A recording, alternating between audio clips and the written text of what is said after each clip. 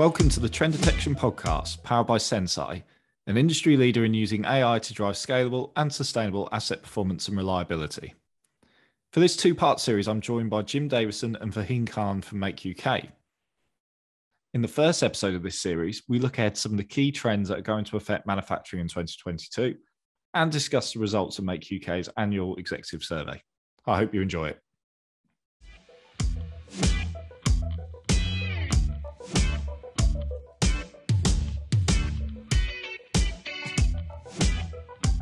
So maybe, Fahim, you could start by explaining this report, what it's involved, who you spoke to, and the sources of data, that kind of thing. So the report it's called the Executive Survey. It's an annual publication that we produce at Make UK, where we survey senior level professions at manufacturers across the membership. Mainly it would be the CEOs and the MDs. And it's essentially looking at the opportunities and the risks and what their businesses plan to do over the coming year ahead. We are looking to publish that in early January. So we always publish that report in January, and we try to get a sense of what are the main issues, what are the challenges, but actually what are manufacturers going to be doing about those challenges. One of the statements we ask in that survey is, do you think the opportunities will outweigh those risks in 2022? Just get a kind of an overview census of actually how manufacturers feel in terms of their confidence. Interestingly, we got about 70% of manufacturers from that survey who said that they do feel that the opportunities in 2022 outweigh the risks of 2022. So that is outstandingly high. And it shows that how, despite all the challenges that we've already mentioned from 2021 and before then, despite all those issues that manufacturers are facing, they're very, very optimistic and forward thinking about actually how the rest of the year is going to go for next year. So that's really good to see. In terms of the opportunities area, what we see is manufacturers are looking to invest a lot more in upskilling staff. So that sort of relates to what we mentioned on the green skills area, that actually the priority is to focus on skills. Skills has been identified as a major issue this year, not just the shortage of labor, but the access of skills has been a huge issue. And it seems that manufacturers are keen to address that themselves by investing in their people as much as possible. 60% of manufacturers, or just 59% specifically, said that they will be developing new products. So we're looking to see a focus on innovation again. Manufacturers are very innovative and R&D intensive industry, and actually, very interestingly, about half of manufacturers said that they would be investing in green technologies and energy efficiency. So again, we're seeing this. The priority of sustainability and green are actually rising up the agenda, when historically you wouldn't have seen that in the top 10. But actually now you're seeing it in the top 3 or top 4 opportunities that manufacturers are thinking about at the start of the year. If I had to break down the 2022 into 3 goals based on this survey, it would be number 1 is going green, number 2 would be securing skills, and number 3 would be building a more agile and adaptable industry or supply chain. So actually being able to respond to changes much faster, because what we've seen over the last 2 years is that you can't predict any of these crises that we keep coming up against. Even something as Brexit, which is what we planned since 2016, has created many, many issues along the road. And so manufacturing has historically been very fixed in what it does, but now it's looking to become more adaptable to crises that may show up out of nowhere, so they're more easily able to weather the storm.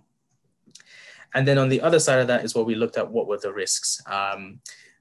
It was a long list of issues that we suggested to them. It was about 30 different risks, because we knew that there were many, many issues. But what we found in terms of the main things that topped, again, skills was the top issue highlighted.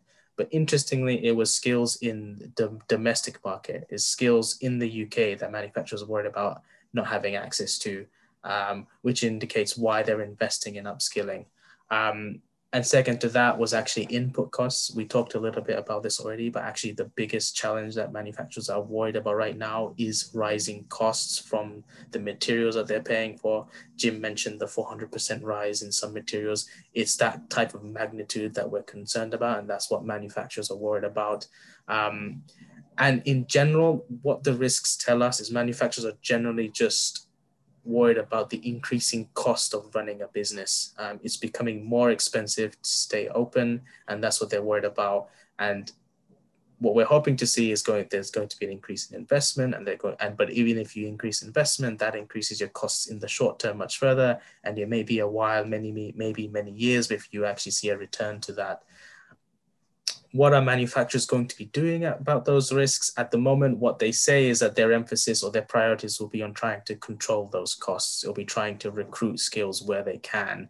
And they're also doing things like adopting additional measures like cyber protection, because that's become a bigger issue as well in manufacturing as it becomes more digitalized. So it's going to be an interesting report. I think the positive side of that story will more outweigh the negative side of those stories, but it does highlight there's just a couple of things that we need to watch out for. Skills is a issue that's been in the industry for a very, very long time now, but input costs is something that actually manufacturers haven't had to deal with at this level for quite a while. So some of the issues they're facing are actually a little bit new to them. So there's a lot of really good themes in there that I think I'd like to sort of explore further. So I completely understand about generating the talent to. I mean, what I'm thinking is, how hard is it still difficult to attract talent to manufacturing? Is that still a big hurdle for manufacturers at the moment? It's very interesting. And Jim, you might have something to add on to that idea as well. But we actually asked one specific question about the anxiety about people leaving the industry, or even not just attracting talent, but actually current talent leaving the industry.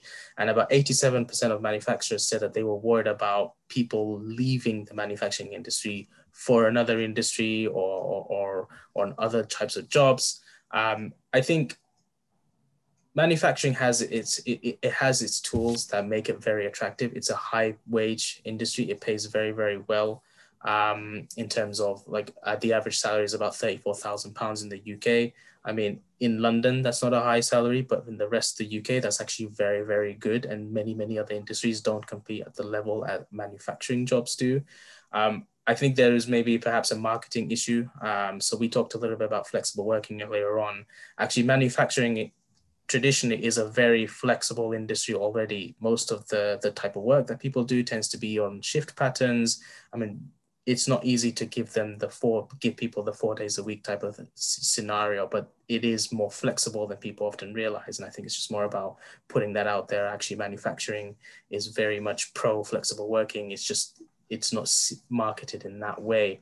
I think that we are thinking about some issues right now in terms of the perceptions of manufacturing. I think there is historically a view that it's like this old kind of dirty industry, but actually, what we'd like to do is try to emphasize the technological aspects of the sector. It's hugely digitalized, it's modern, it's going to be the sector that's probably going to deliver on the issues around climate change because all the innovation comes from there. So there are challenges when it comes to attracting staff and talent. But I think that's also down to the supply of talent also being low, because we're not really targeting people maybe from a younger age as well as we should be. So actually, that's what I would say. Yeah, so actually with that challenge of actually attracting new, and you did refer to it, Faheen, is actually retaining talent becomes more important. So maybe, Jim, you could explain, how manufacturers might go about doing that. What do they need to do in order to put that in place? Yeah, the availability of skills and the challenges that manufacturers face. There is a decades-old demographic challenge.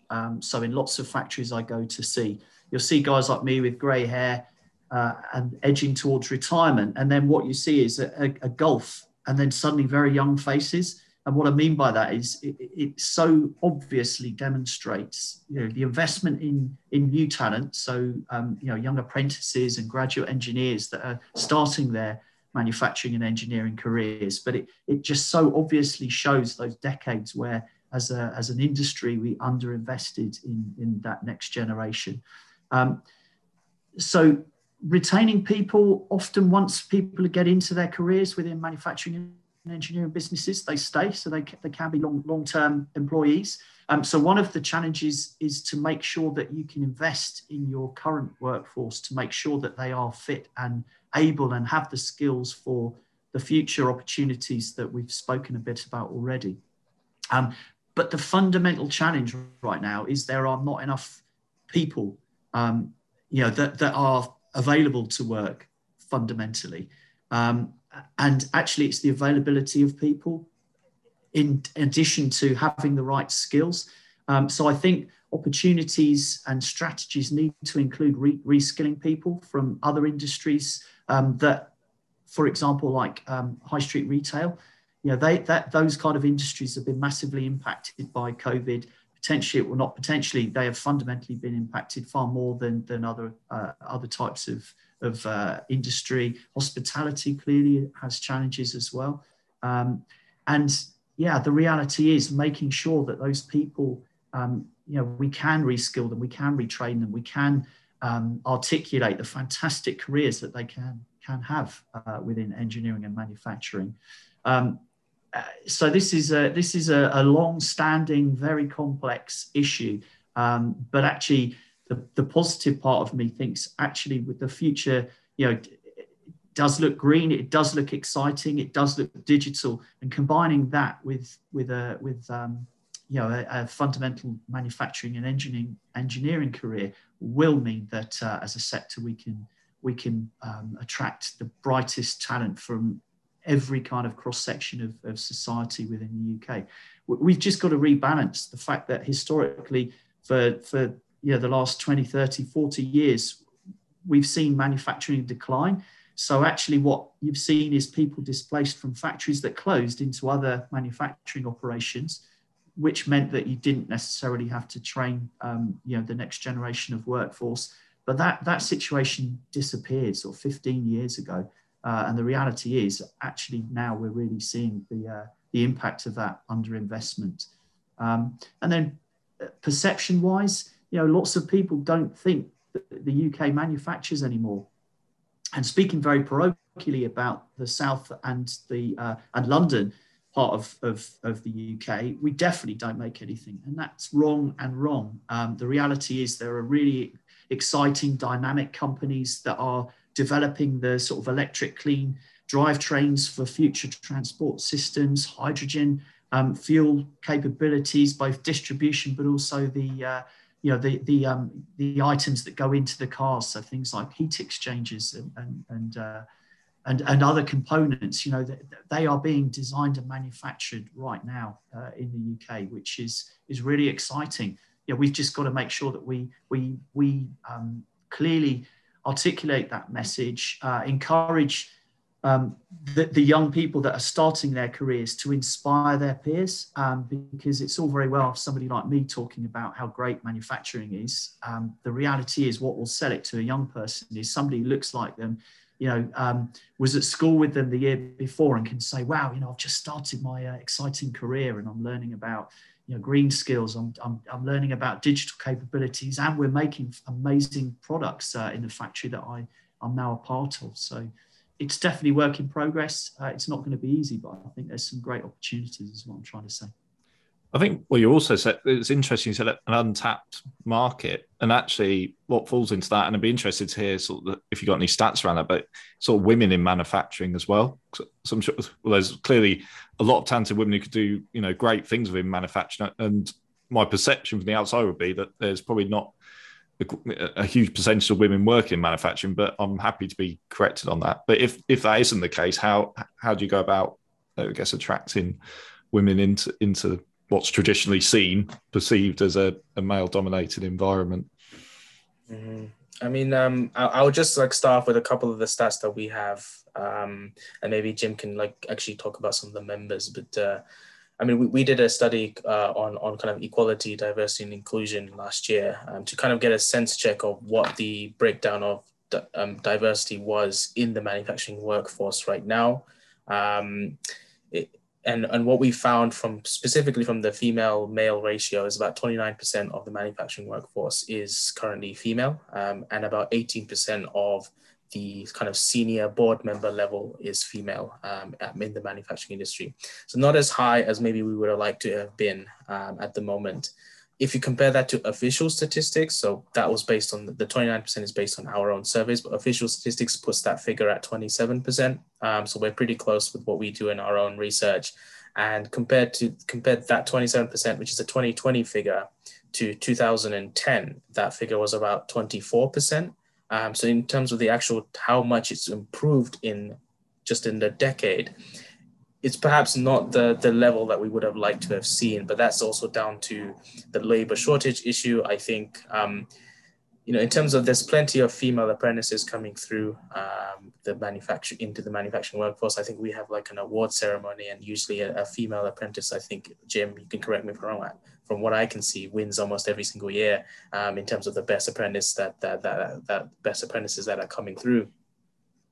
But I would also kind of caveat this issue of the representation. I mean, at the moment, there's a labor shortage, and manufacturers can't be too picky when it comes to hiring. I mean, you could argue that maybe the solution is to increase female participation, and maybe we can improve that labor shortage supply. But at the moment, what I have found from discussions from members is that they often say that they don't get applications from females. They would love to hire a female if they find somebody with the right skills. Maybe it's just down to the way that manufacturers advertise the jobs, because female employees tend to look for different characteristics in jobs. They might be more looking for flexible working more so than male employees are, and it's just about attracting those. I mean, it's a solution, but I think it's something that the industry definitely needs to work on. But it's perhaps 29% is perhaps not as bad as people might think it is. I think most people would guess it'd be less than 10%, and it's not as bad as that. No, you're right, and that is actually. Yeah, it's higher than I thought. And you're right to say that it's not as simple as, we're just going to go out there and hire more women. They have to have the demand for that as well. So I completely appreciate that. I mean, Jim, is there anything you can add from a sort of a member's perspective? Yeah, excuse me. I think attracting women to roles within manufacturing is really important. Fahim's already mentioned our yearly awards ceremonies, and the fact that he's spot on. Some of the most exciting apprentices and the most dynamic apprentices are young women, and those aren't just back office roles that they're being trained for. These are engineering type apprentices as well. So those are our future role models. They're the people that can sell an apprenticeship, an engineering apprenticeship or a manufacturing apprenticeship to their peers. And we need to just showcase more and more of those young people. I think that this is one area where potentially the pandemic and the change in organizations' approach to how much time roles need to be, in the office, in the factory, has changed. I think the flexibility that therefore offers, women and other minorities within society, roles within manufacturing, I think is something that is an opportunity. And actually there is a lot of work to do, but actually it unlocks careers within our sector for people that probably didn't think that that would be possible. I think that, of that 29%, probably a lot of those are currently in back office functions, in finance and not necessarily, on the shop floor. However, having said that, lots of organizations that you go into, assembly areas do tend to be quite heavily populated with female employees. So I think we just got to get smarter at raising the profile of those opportunities, those roles. I think Fahim's point about how you highlight the opportunities and the key elements of a role is key. If I wrote a job description and an advert for a role, it would reflect kind of the things that I value. And I think that the point Fahim made about, well, actually, you probably wouldn't be able to sell it to, a female. I think there's some simple things that organizations can and have started to do that can actually transform this. And one great example is a company based in the east of England. They have a simple way that they are envied by many other employers, because they have literally half of their apprentices every year are female and versus male. And the question was, well, how on earth did you achieve that? Because lots of apprentice schemes have about 10 to 15% of females on them. And the response was flippant, but actually really, really obvious. It was, well, the deal is, when we go to speak to a school or an audience, we say, listen, the deal is, for every girl that starts an apprenticeship, a boy, there's a free place for a boy or a male. And it sounds silly, but the reality is they have transformed the kind of profile and demographic of their apprentice opportunities in schools. So yeah, there's some simple things that we can do as a sector to address that. And the reality is manufacturers want to access the best. The reality is, traditionally, as Fahim said, we've probably been targeted to a very small relative segment of society. And yeah, we can open that up because the kind of roles that now exist within the sector are very different, and we just need to showcase those. Yeah, that sounds like really positive. Look forward into next year and beyond.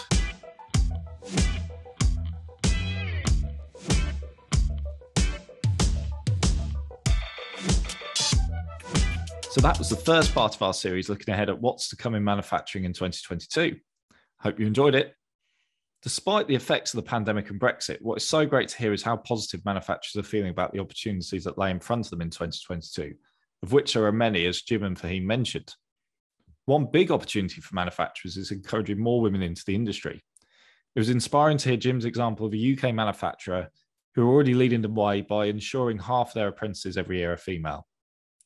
Please subscribe via your favourite podcast provider if you'd like to be notified about future episodes, and let us know your feedback by leaving us a review. You can find out more about how Senseye can reduce unplanned downtime and contribute towards sustainability within your manufacturing plants by visiting senseye.io. Thanks a lot for listening.